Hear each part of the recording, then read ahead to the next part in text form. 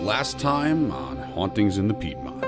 Someone will pick her up, take her to the address that was given, and by the time that they get there or knock on the door, she's gone. We travel to a bridge that's covered in graffiti and immersed in mystery. She's a hitchhiker. She will flag you down and you pick her up, you go to take her. Now we head about a half hour west to Winston-Salem, more specifically Old Salem, and a story that happened well before Winston and Salem merged. This is a ghost story that is based on a factual event. And the story of a little man accidentally buried alive. And although he was pulled out alive, he died soon thereafter. From a town which has largely gone unchanged since the 1700s comes the tale that's traveled around the country. And we find it's not the only ghost story this historic community has to offer. I'll let you use this whatever Stephen King metaphor for the image that is in your mind, but something related to him, the identity of this unknown visitor to the tavern. I'm Michael Hennessy, and this is Hauntings in the Piedmont. All right, you good to go? Okay, real easy first. Do me a favor, say and spell your name for me, give me your title, and just give us a 1 or 2 sentence breakdown of why we're here today. Yes. My name's Eric Elliott. I'm the archivist at the Moravian Archives, which is an agency of the Moravian Church in the Southern Province. We had all the records that helped design Old Salem, records of the Moravian Church that go back to 1752. We're here today to talk about one of our 3 famous ghost stories in Salem. That's the story of the Little Red Man. Perfect. Before we completely dive into that, kind of set the scene for everybody, what it looks like here. It's obviously a very unique part of town, and kind of how historic and preserved this area is. We've got a perfect afternoon to walk around Old Salem, and Salem was a town that started in 1766. The first folks came here in 1771 to live. It was the 3rd settlement built by the Moravians in Forsyth County. It was a planned place to be a church community owned by the church. Everybody who lived here had to be church members. The idea was that from here, evangelism would spread, commerce would spread to help support the church in its work with missionaries around the world. The Old Salem Resort, a historic preservation site, was modeled after Williamsburg in the 30s and 40s, and it wasn't until the 50s really that Old Salem got incorporated and started turning these buildings, which had been here, some of them since the late 1700s, and made a historic site that visitors could come see and learn about how the Moravians lived, learn about the Moravians and their neighbors. Been a lot of work done at Old Salem lately about something called Hidden Town, which is the story of the free and enslaved African Americans that lived alongside the Moravians that helped build the area. So there's a lot to come see and do here, but mainly on an afternoon like this, it's just a pretty place. The buildings, how would you describe the look out here? Some of the buildings, like the Single Brothers house I'm standing in front of, are quite distinct. They're European, half-timbered construction. There's a transition to brick that's famous around here. There's an architectural feature above many of the doors called the Moravian Hood. That's simply a semicircular arch. Didn't have any particular history in Moravianism, but locally it became a thing, that many of the churches around here have a similar hood. But the building streetscape is a mixture of commercial buildings and residences. Salem, unlike a lot of the Moravian communities in Europe that were focused on communal living, from the beginning almost in North Carolina, they started building individual family homes. So though we have a Single Brothers house on one side of the square and a Single Sisters on the other, because in the early days they wanted to keep the guys and girls apart until they got married, they have a mixture here on the street of homes for families and for businesses. What would have been different in terms of the infrastructure here in the late 1700s compared to what's been done now? Maybe it's how the street was very narrow and very wood and very it was dirt, mud.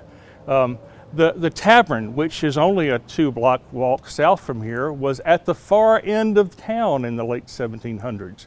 The purpose being was that the Moravians did not want their virtue and piety to be soiled by those who might get indulged too much in the tavern. So there was an intentional siting of that south of town. It was a population of several hundred at the time in the area. The Salem town lot's about 3,000 acres around this central part that's Old Salem now. Basically goes down to bypass 40 up to Reynolds High School, out to Winston-Salem State, and over to West Salem, a big square. That was the town of Salem back in the days, but most of it was farmland. You talked about the single brother's house. You talked about why it was created. How did it function back then? How many men would have been in there at the time? There's a choir system by which the Moravians organized itself. And by choir, I don't mean everybody singing. I mean they were in a group of folks organized by like needs and stages of life. There was a little boys choir, a little girls choir, a single girls choir, a single brothers choir. And then, although they didn't meet as the same building, the marrieds and the widows also had their different choirs. And it was a way for the church to reinforce and help people spiritually in their growth, to check in on them and their spiritual needs. They worshiped together. They would sing in the morning, they would sing at night, they would sing most of the day on Sunday. They did a lot of singing in Moravian communities. But they were here to be ready for the Lord. The original Moravian community was a much more millenarian, waiting for the Lord to return community when it started in the early 18th century Europe. By the third generation, that had scaled back a bit, but they were still quite intent on sharing the Lord's word with the unchurched in the area, mainly Native Americans, indigenous peoples, and enslaved Africans. From the outside, and we can't go inside, so feel free to talk about what it looks like inside as well, but from the outside it's very distinct because it looks like two separate buildings, although it's one. That's right, and in fact it is two separate buildings. The upper part was built in 1768. That was the initial Single Brothers house. That got too small. They added in 1786. They finished this second brick half of the building. For those who come here as tourists, they'll get to tour the brick half. That's where you learn about the different trades that the Moravian Single Brothers did. If you come here during the Christmas season, although perhaps not this year, keep your fingers crossed with COVID, but normally they have the candlelit service here, and so you'll get a bite of sugar cake and a cup of Moravian coffee down in the kitchen area here. So this area is well known by visitors to Winston-Salem who come here for the Moravian Christmas services. The half-timbered offices, half-timbered part of the building are now offices for Old Salem, but this is the part that's open to the public. And when this is being built is when the story of the little man, that's right. Little red man begins. This is a ghost story that is based on a factual event, and I've given you something from my archive. Our archive has 14,468 memoirs, which are spiritual autobiographies of the Moravians who came and worshiped here and other places in the Forsyth County area. And what we have is a story here of a fellow named Andreas Kremser, who was a single brother, who worked with his fellow brothers on trying to expand the initial Single Brothers house to this one here in 1786. And they were working on building a sub-basement. They had a basement floor, but they wanted to go a little bit deeper for extra storage for the brothers. In the process of building that sub-basement, they would undercut a bank, a natural bank, and then let the bank fall over on top of itself. That's a little dicey because you have to know how much weight is on the bank, how stable the soil is. They made a misjudgment. Andreas Kremser was down digging in the trench, undercutting the bank, and it gave way. And the weight of the soil collapsed on him. He was only buried for a few minutes, broke some bones initially, but suffered more internal damage than was really apparent. And although he was pulled out alive, he died soon thereafter and is buried here in God's Acre up in Salem. Did he die in the building? I don't know where specifically he died. I do know that his spirit is supposed to have stayed here, because what happened in the years after 1786 is that the brothers, every time they heard a noise down in that sub-basement area, and I have to tell you that Kremser in his day job was a shoemaker, and so every time they heard a tapping, that's Brother Kremser. And that every time a little noise, and there were generations of young men that stayed here from the 1786 up to the early 1820s, when this building was no longer used as a single brother's place. A few years pass by and it becomes a home for widows in the community. And there's a tale then that a little girl went to visit her grandmother staying at this home. And in the process of visiting her, she comes and tells her grandmother, grandmother, there's a little man with a red cap, and he's begging me to come to see him. Well, nobody believed her. They went outside, they didn't see anything. But then somebody put two and two together. Kremser had a little red cap, supposedly, when he was buried by this fall of this excavation work. And they said, that's Kremser. The little red man is actually the man who's a little fella with a red cap. But in the shorthand of this little girl's telling, it was a little red man, a little man of stature with a red cap, begging her to come play. Off and on, after then, the women here would tell stories about that little red man every time they heard a noise. Now the story goes that the instances of hearing this little red man stopped about the same time they put electricity in the sub-basement. So maybe the shadows on the wall, coupled with the noise, makes that ghost a little more visible than he might be otherwise. What year was that? That was in the early aughts of the 1900s. So. What other stories did people have regarding the little red man here? There's a couple of other ghost stories. Our longtime employee at the archives and Richard Starbuck just passed away, and Richard wrote a wonderful little collection of stories, gathering some earlier tales from Adelaide Fries, our first archivist, who wrote about the little red man, put them together in the book, talking about the landscape of Salem in terms of resting places. We have 5 different graveyards and cemeteries in the Salem area, but the story of the little red man and 2 other ghost stories that came about.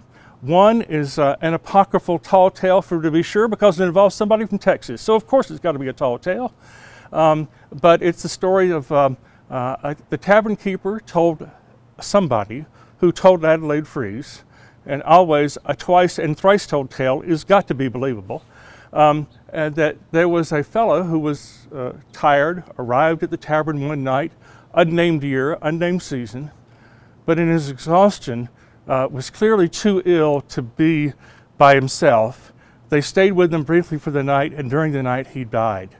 They checked his belongings, he had no identification, and he was buried in the Strangers' Graveyard, the southern part of the Salem community. It wasn't long after that, however, that the help staff around the tavern got very anxious because they were saying something is making a noise, something with the capital S. Something is in the hall. And one night, an agitated servant came to the tavern keeper and said, something is here. He wants to talk to you.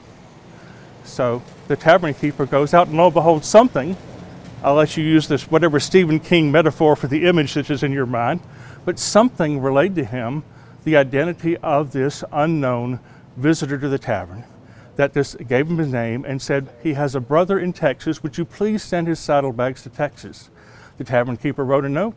Several weeks later, they received a note back, and lo and behold, there was a fellow in Texas. They sent the belongings to Texas, and mysteriously something stopped showing up at the tavern. That's the end of the tale. What about the third? The third one is a tragedy around the first traffic death in Salem. You might think that might be with a wagon or with an early automobile. It actually was with a streetcar in the early aughts.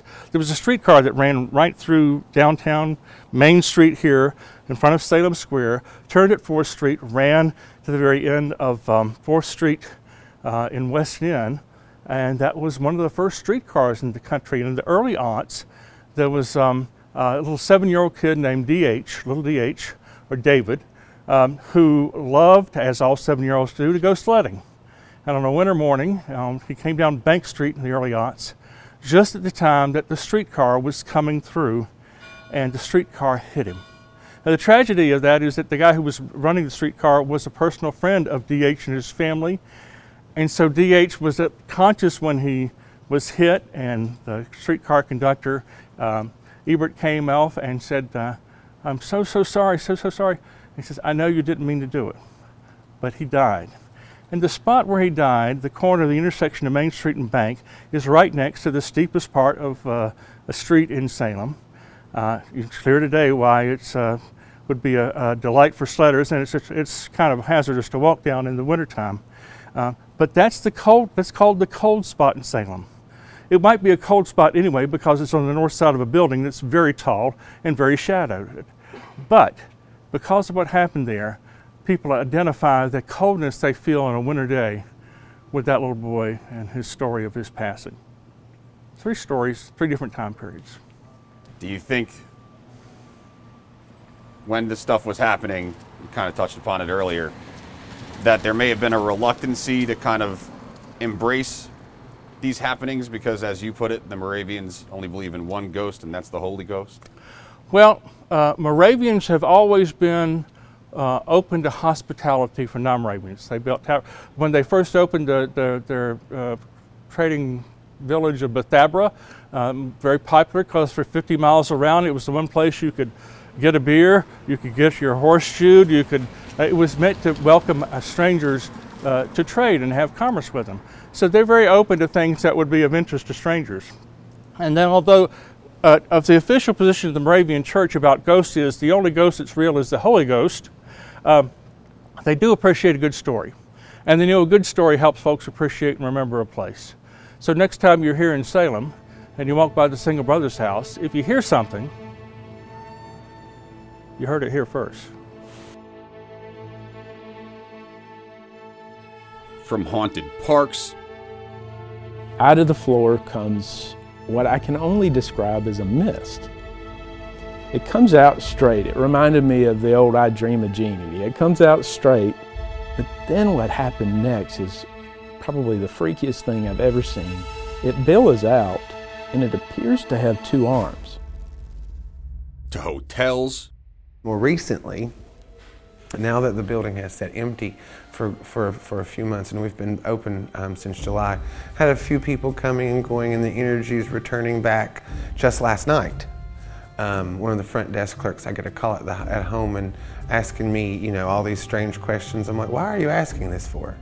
Bridges and towns. Him and his buddy seen her sitting on the side of the road down here by the new underpass, and when they kind of came back and stopped, she just looked very, as they put it, just horrifying, and so they took off. They didn't even allow her to get into the vehicle and go with them. But those aren't the only spooky stories from the Piedmont and North Carolina, grounds where the devils thought to pace, to a cemetery where the victims of a Christmas family tragedy are buried. Halloween may only come once a year, but we plan to periodically post more podcasts. Until next time, I'm Michael Hennessy, and this is Hauntings in the Piedmont. If you're looking for something to listen to in the meantime and you're interested in the story of that Christmas family tragedy, check out Fox 8's Chad Tucker's podcast titled Deadly Secrets, The Lawson Family Murder. And if you like the podcast, rate it, comment on it, tell a friend, get the word out. Hauntings in the Piedmont is written and reported on by me, Michael Hennessy. Our editor is Chris Weaver.